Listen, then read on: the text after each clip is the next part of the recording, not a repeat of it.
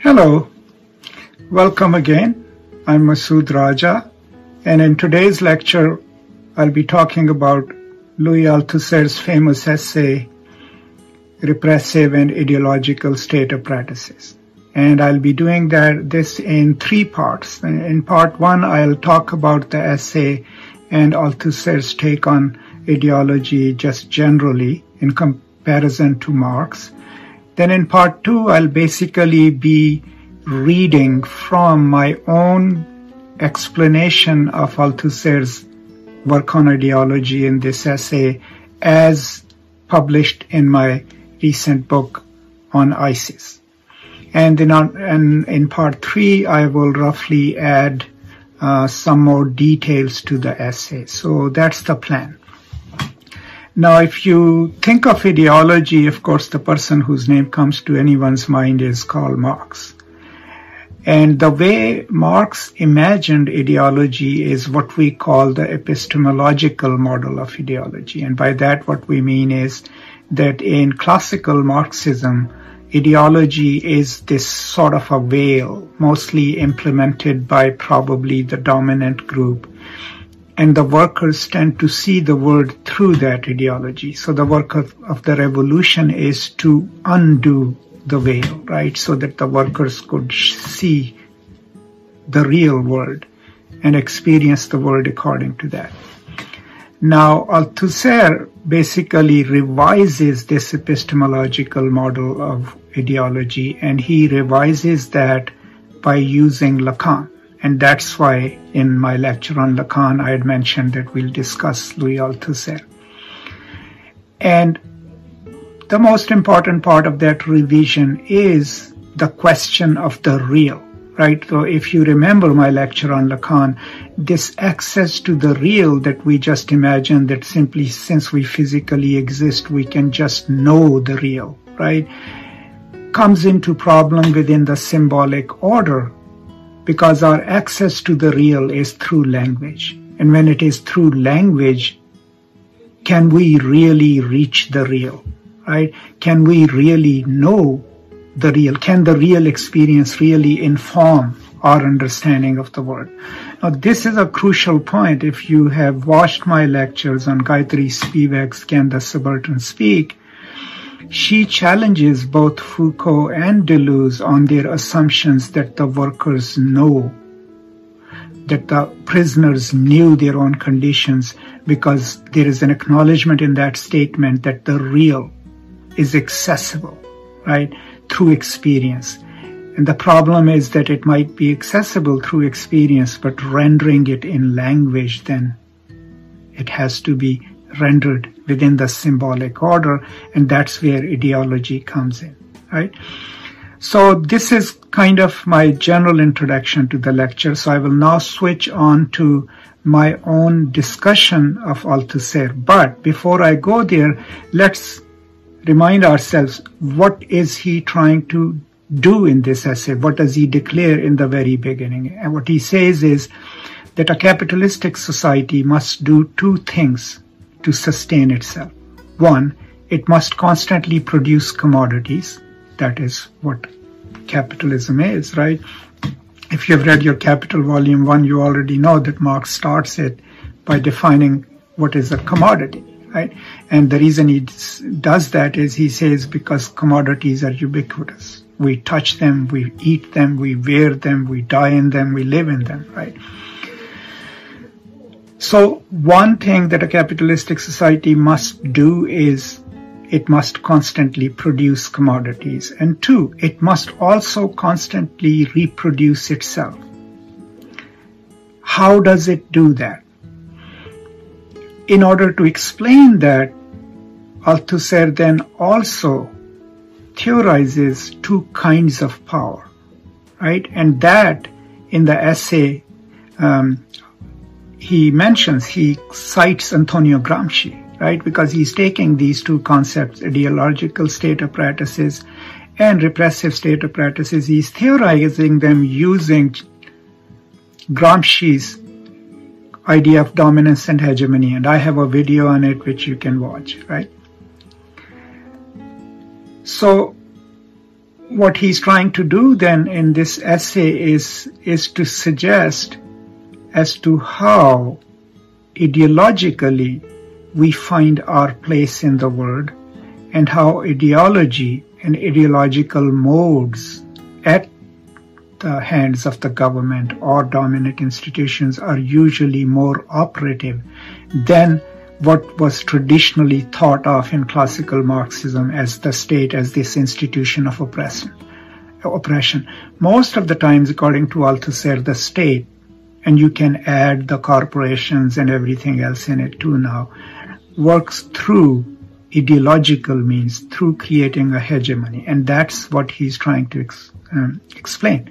Now, also incorporated within the essay is the Lacanian bend of the essay. So it's one of the earlier essays that is combining a Marxist scholar's knowledge of Lacanian psychoanalysis, especially when it comes to subject formation, and then theorizes the question of ideology, human subjectivity, and reproduction of the capitalistic society in it.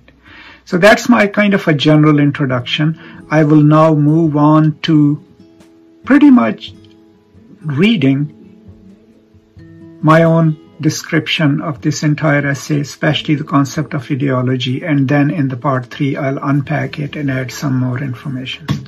So for Althusser, ideology is not necessarily a false consciousness that forces the workers or people to see the world from the point of view of the dominant classes, but something more than that.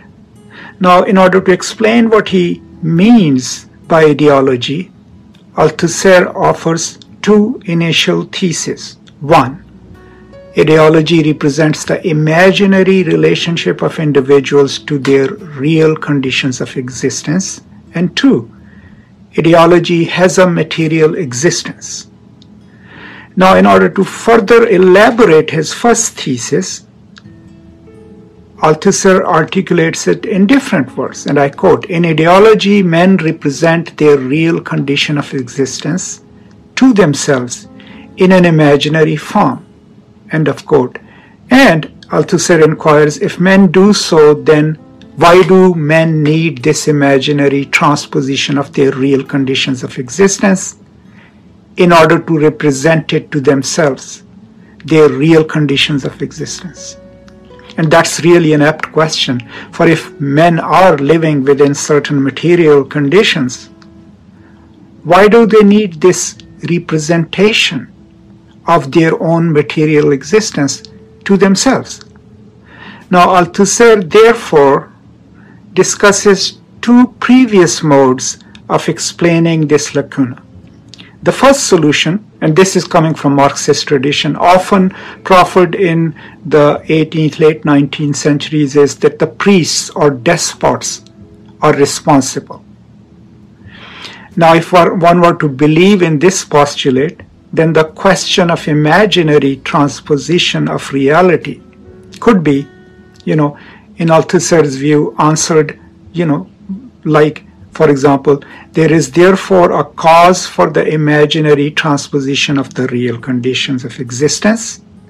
That cause is the existence of a small number of cynical men who base their domination and exploitation of the people on a falsified representation of the world, which they have imagined in order to enslave other minds by dominating their imaginations, right?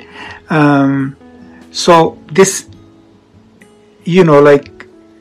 this is that idea that there is this club. So if one believes in this particular view of ideology, then it is always easy to claim that a certain group or a constituency can mislead large segments of a society simply because they have the power of forcing, right, or convincing the people to believe in it. Now, most of our opinions about politics and people's belief in certain leaders, religious or secular, imperceptibly take this version of ideology into account, right, to make our claims about this misleading or false consciousness, right? The remedy always is the truth. Thus, more data, more knowledge, right, better explanations of the real are offered, right, as a remedy for such investment by the people in the so-called interests and worldview of the small cynical group, right? Now, the second cause which is provided to support the transposition of the real with imagination thesis by Althusser is given by Marx, right, in the same vein as his teacher Feuerbach. And Althusser explains it, and I quote, "This cause is no longer priests or despots, nor their active imagination and the passive imagination of their victims. This cause is the material alienation which reigns in the conditions of existence of men themselves." This is how, in the Jewish question, right, and elsewhere, Marx defends the Feuerbachian idea that men make themselves an alienated representation of their conditions of existence, because these conditions of existence are themselves alienating. Now, Althusser's main objection to these two answers to the enigma of ideology is that both these answers presuppose that, and I quote, "what is reflected in the imaginary representation of the world found in ideology is the conditions of existence, that is, the real world." And this view would presuppose an existing non-ideological real that men represent to themselves in imagination, right? Thus transforming the real into the ideological, right? But Althusser's counter to this highly accepted view of ideology, right?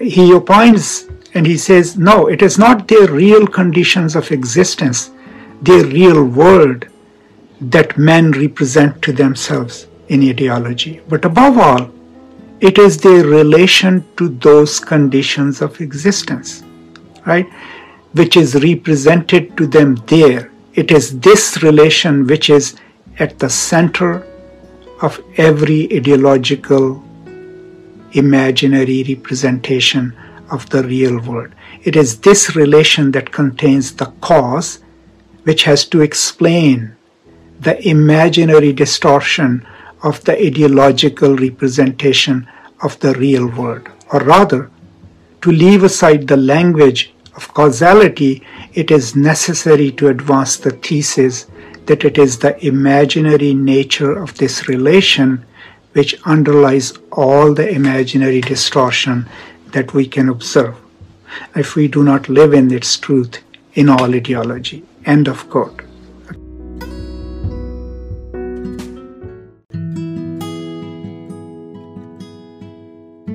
Okay, so Althusser concludes his discussion of Thesis 1 by suggesting that what is represented in ideology, and I'm quoting, is therefore not the system of the real relations which govern the existence of individuals, but the imaginary relation of those individuals to the real relations in which they live. End of quote. Now let me sum it up. According to Althusser, ideology first and foremost is the imaginary relationship of individuals to their real conditions of existence, right? But this relationship is neither caused by the machinations of a cynical, despotic group, nor caused by the individual's own alienation, right, from the mode of production, but rather, in simple terms, the way individuals understand their lived conditions is through this imaginative act. Ideology, therefore, is already a part of the act of imagination itself, right? Or in other words, this imagination is not outside of ideology and is formed by the subjectivity of the individuals themselves. Now, having discussed his first thesis about ideology, Althusser proceeds to discuss his thesis 2, and which is ideology has a material existence. Now he acknowledges that materiality of ideology isn't like the material, and I quote, existence of a paving stone or a rifle. But then an ideology always exists in an apparatus, and its practice or practices, this existence is material. So what is at stake if we agree with this postulate, right? If ideology is material in a sense that it exists within a larger material system of practice and signification, right, then its expression will also be visible materially in the actions of those who follow or live in a certain ideology. But for us to really agree with this, we must believe in the existence of a conscious subject, right, who functions according to an ideology of the real that he or she chooses or accepts. Althusser provides additional detail, and he says the individual in question behaves in such and such a way, adopts such and such a practical attitude, and what is more, participates in certain regular practices which are those of the ideological apparatus on which depend the ideas which he has in all consciousness freely chosen as a subject. Right? So what does it mean? If he believes in God, he goes to church to attend mass, kneels, prays, confesses, does penance. Once it was material in the ordinary sense of the term and naturally represents and so on, if he believes in duty, he will have the corresponding attitudes inscribed in ritual practices according to the correct principle. Right? If he believes in justice, he will submit unconditionally to the rules of the law and may even protest when they are violated, sign petitions, take part in a demonstration, etc. This is all Althusser by. Now here is what is crucial in this exposition by Althusser. The individual is not misled to believe and practice any particular ideology. The individual here is a conscious subject who freely chooses to believe in a certain ideological understanding of the real, and then performs his or her, identity or actions accordingly. The ideology, however, is not this ethereal thing out there that the individual captures with his imagination. The ideology is offered through a dispositive, through a system, right? And the individual accepting and acting upon a certain ideology, therefore, right, becomes consciously a part of the expectations, obligations, and limitations of the very ideological system that he or she has chosen to enact in his or her relationship with the real life conditions of existence. So in Althusser's words then, the ideologically mediated practices of individuals, and I am quoting, are governed by the rituals in which the practices are inscribed within the material existence of an ideological apparatus. End of quote. Now this view of ideology thus enables a more subject-centered role for ideology. Instead of rendering individuals as passive recipients of a pernicious and misleading ideology, Althusser concludes his discussion of his two theses about ideology in these words, and I quote, "It therefore appears that the subject acts insofar he is acted by the following system set out in the order of its real determination: ideology existing in a material ideological apparatus, prescribing material practices, governed by a material ritual within which practices exist in the material actions of a subject acting in all consciousness according to his belief. Now this conclusion, end of quote, obviously forces Althusser to acknowledge, right, that he immediately needs to, and I quote, extract the decisive central term on which everything else depends. And that is the notion of the subject.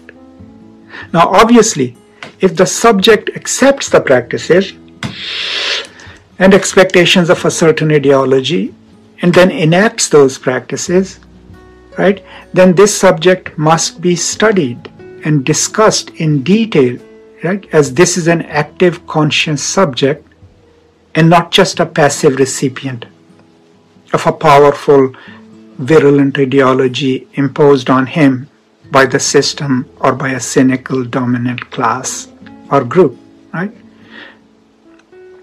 Now, keeping this centrality of the subject in the process of its ideological subjectivization, then Althusser offers two concomitant theses.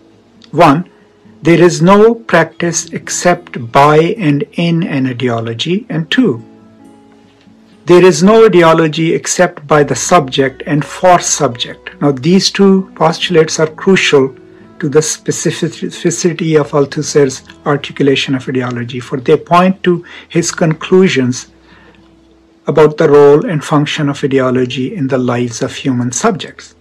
One, that there is no outside to ideology, presupposes that ideology is not this outside thing that comes, right, and influences non-ideological beings, but rather that we all exist in ideology and also function within it.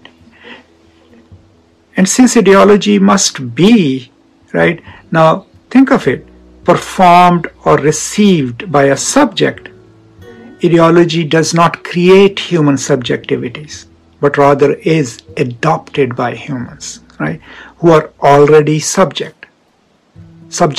Now this insight about humans already being subject is crucial for Althusser's concluding discussion, right?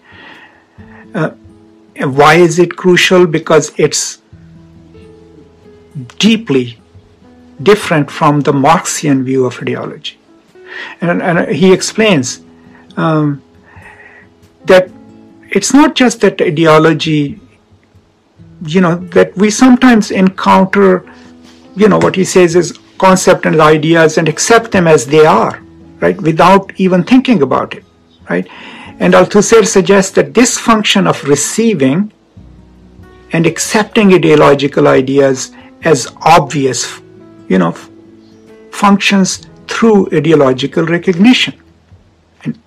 And this ideological recognition happens because we are always already subjects, and as such constantly practice the rituals of ideological recognition, which guarantees for us, and I'm quoting here, that we are indeed concrete individuals, distinguishable and irreplaceable subjects.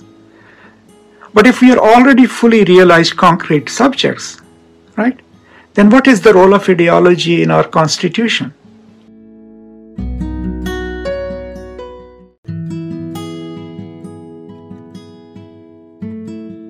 And this is where Althusser's insights are significant.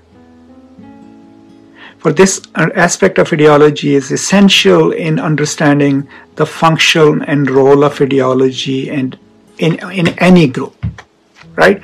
So in order to answer the questions as to how ideology recruits individual subjects and then how this subject, so constituted, performs the rituals and functions of this ideology, Althusser offers this proposition.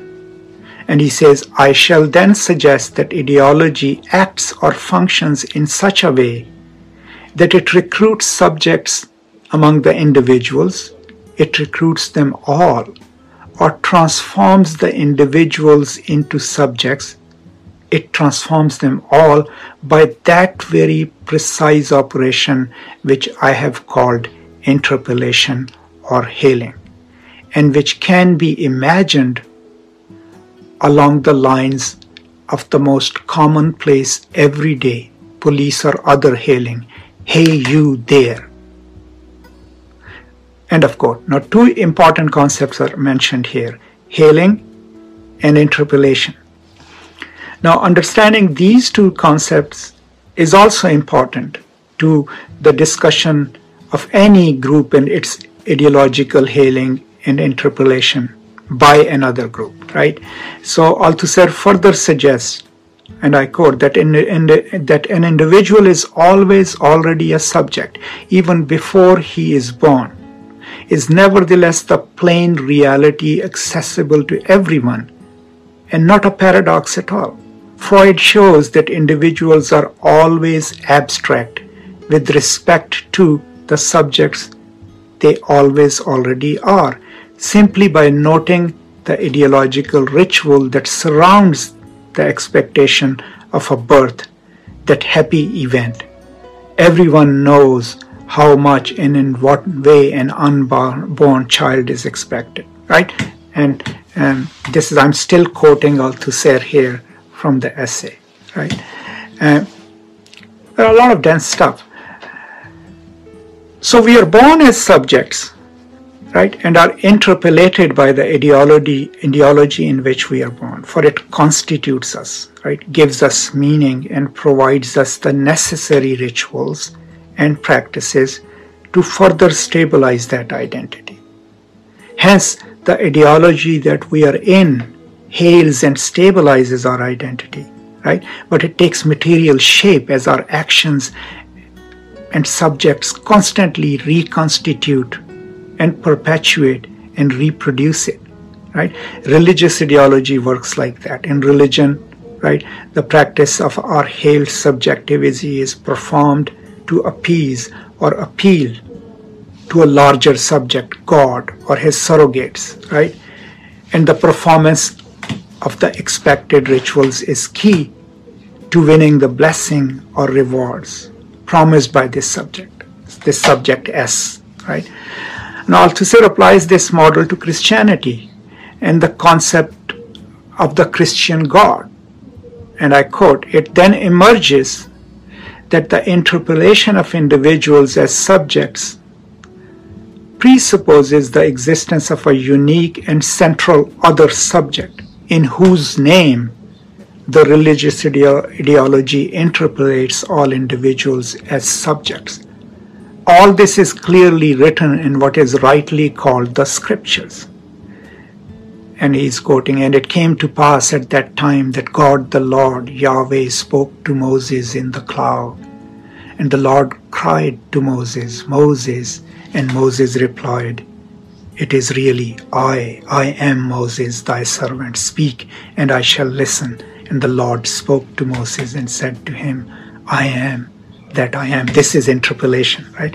This mechanics of religious ideological interpellation can be applied to all major religions and other ideological practices with just a few surface modifications. So what we already know is that ideology is material at both ends. It is sustained, right, and unleashed by a material system. And it acts upon the material minds, bodies, and actions of individuals, subjects.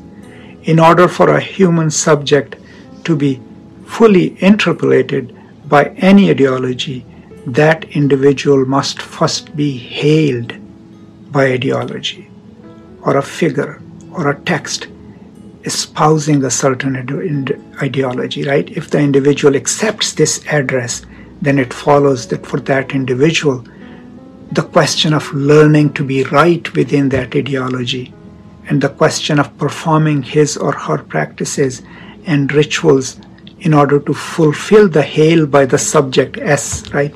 God or the God surrogate.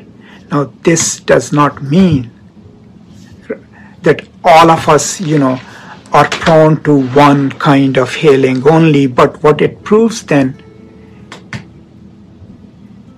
is that according to Althusser, ideology performs an act of hailing. It interpellates us, and when it interpellates us, we function within that ideology, right?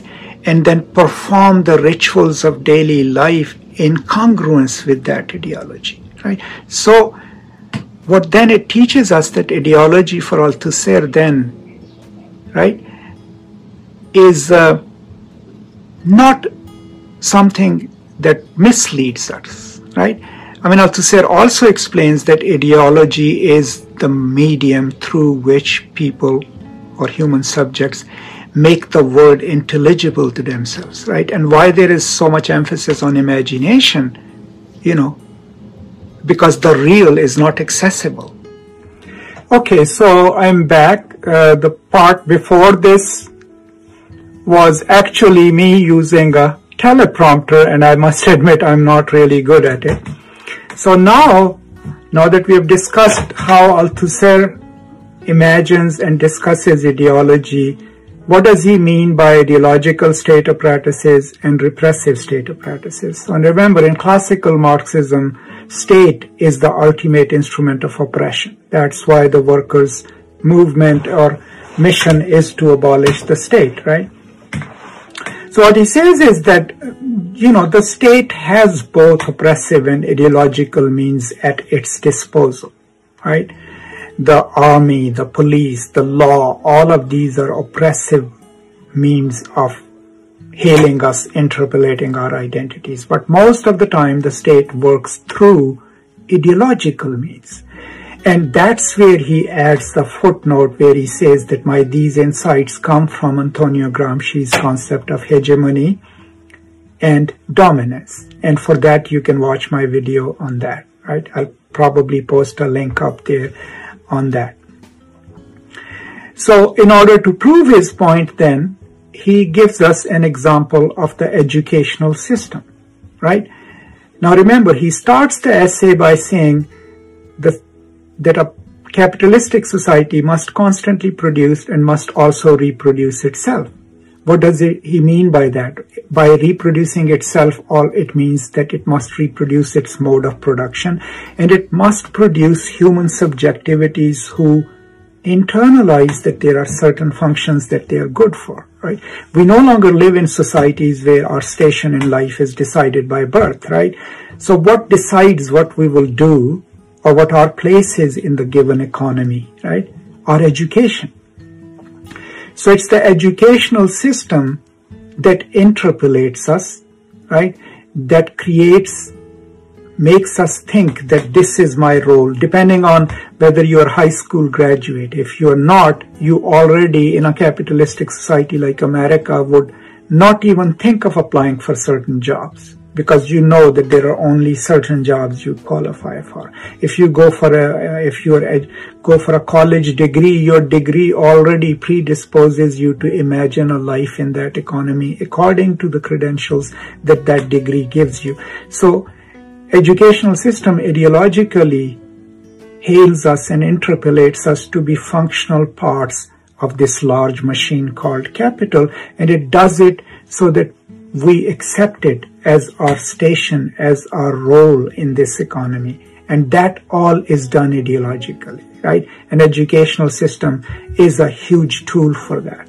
Now, please do keep in mind that Althusser does mention that the threat of violence is always there, right? Even though the state works ideologically and wants to interpolate us ideologically, the coercive force is always there. We always know it's there. We internalize that, right?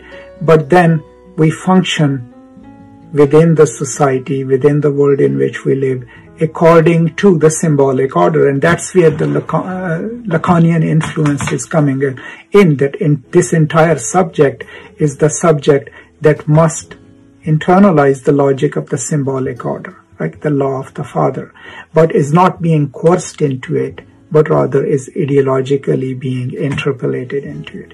So this is roughly one of the most important pieces of theory coming from Marxist tradition and then intermingling with Lacanian psychoanalysis.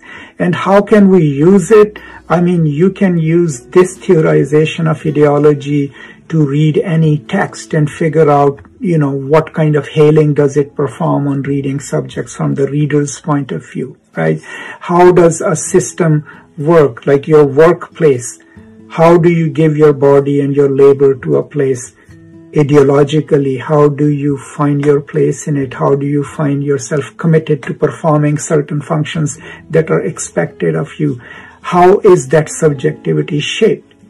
Also, more importantly, the thing that is crucial to understand in Althusser is that ideology is not a false consciousness, but rather the means through which we make the world intelligible to ourselves. We understand it through an ideology, which tells us that there is no outside to ideology, right? So all we can do then is shift from one ideology to another, and that's very important for those of us who are educators, right? There is no real for us to expose our students to so that they can learn about themselves. The contact with the real is ideological, right? And it's through language. But if we are, and people have done a lot of work on it, if we are going to shift someone's views, right, the larger ideological frames will have to be shifted so that they feel stable in it, they make it part of their ideology, and then understand the world through it. So think of it, this concept that ideology is what we use to make the world intelligible to ourselves. When you have certain views about politics or a policy, or even purchasing decisions, ask yourself, what forces you to prefer one over the other? And most of the times, it's what you value, and those values are socially, as Eagleton would say, and ideologically produced. So this explanation of ideology then, in my opinion, enables us to do more work, but more post-structuralist work. Because remember, in post-structuralism, we can't imagine a centered subject, right? So if we are going to theorize disalienation using Marx, right, we can only do that when we imagine a centered human subject. So that model of ideology cannot really work anymore.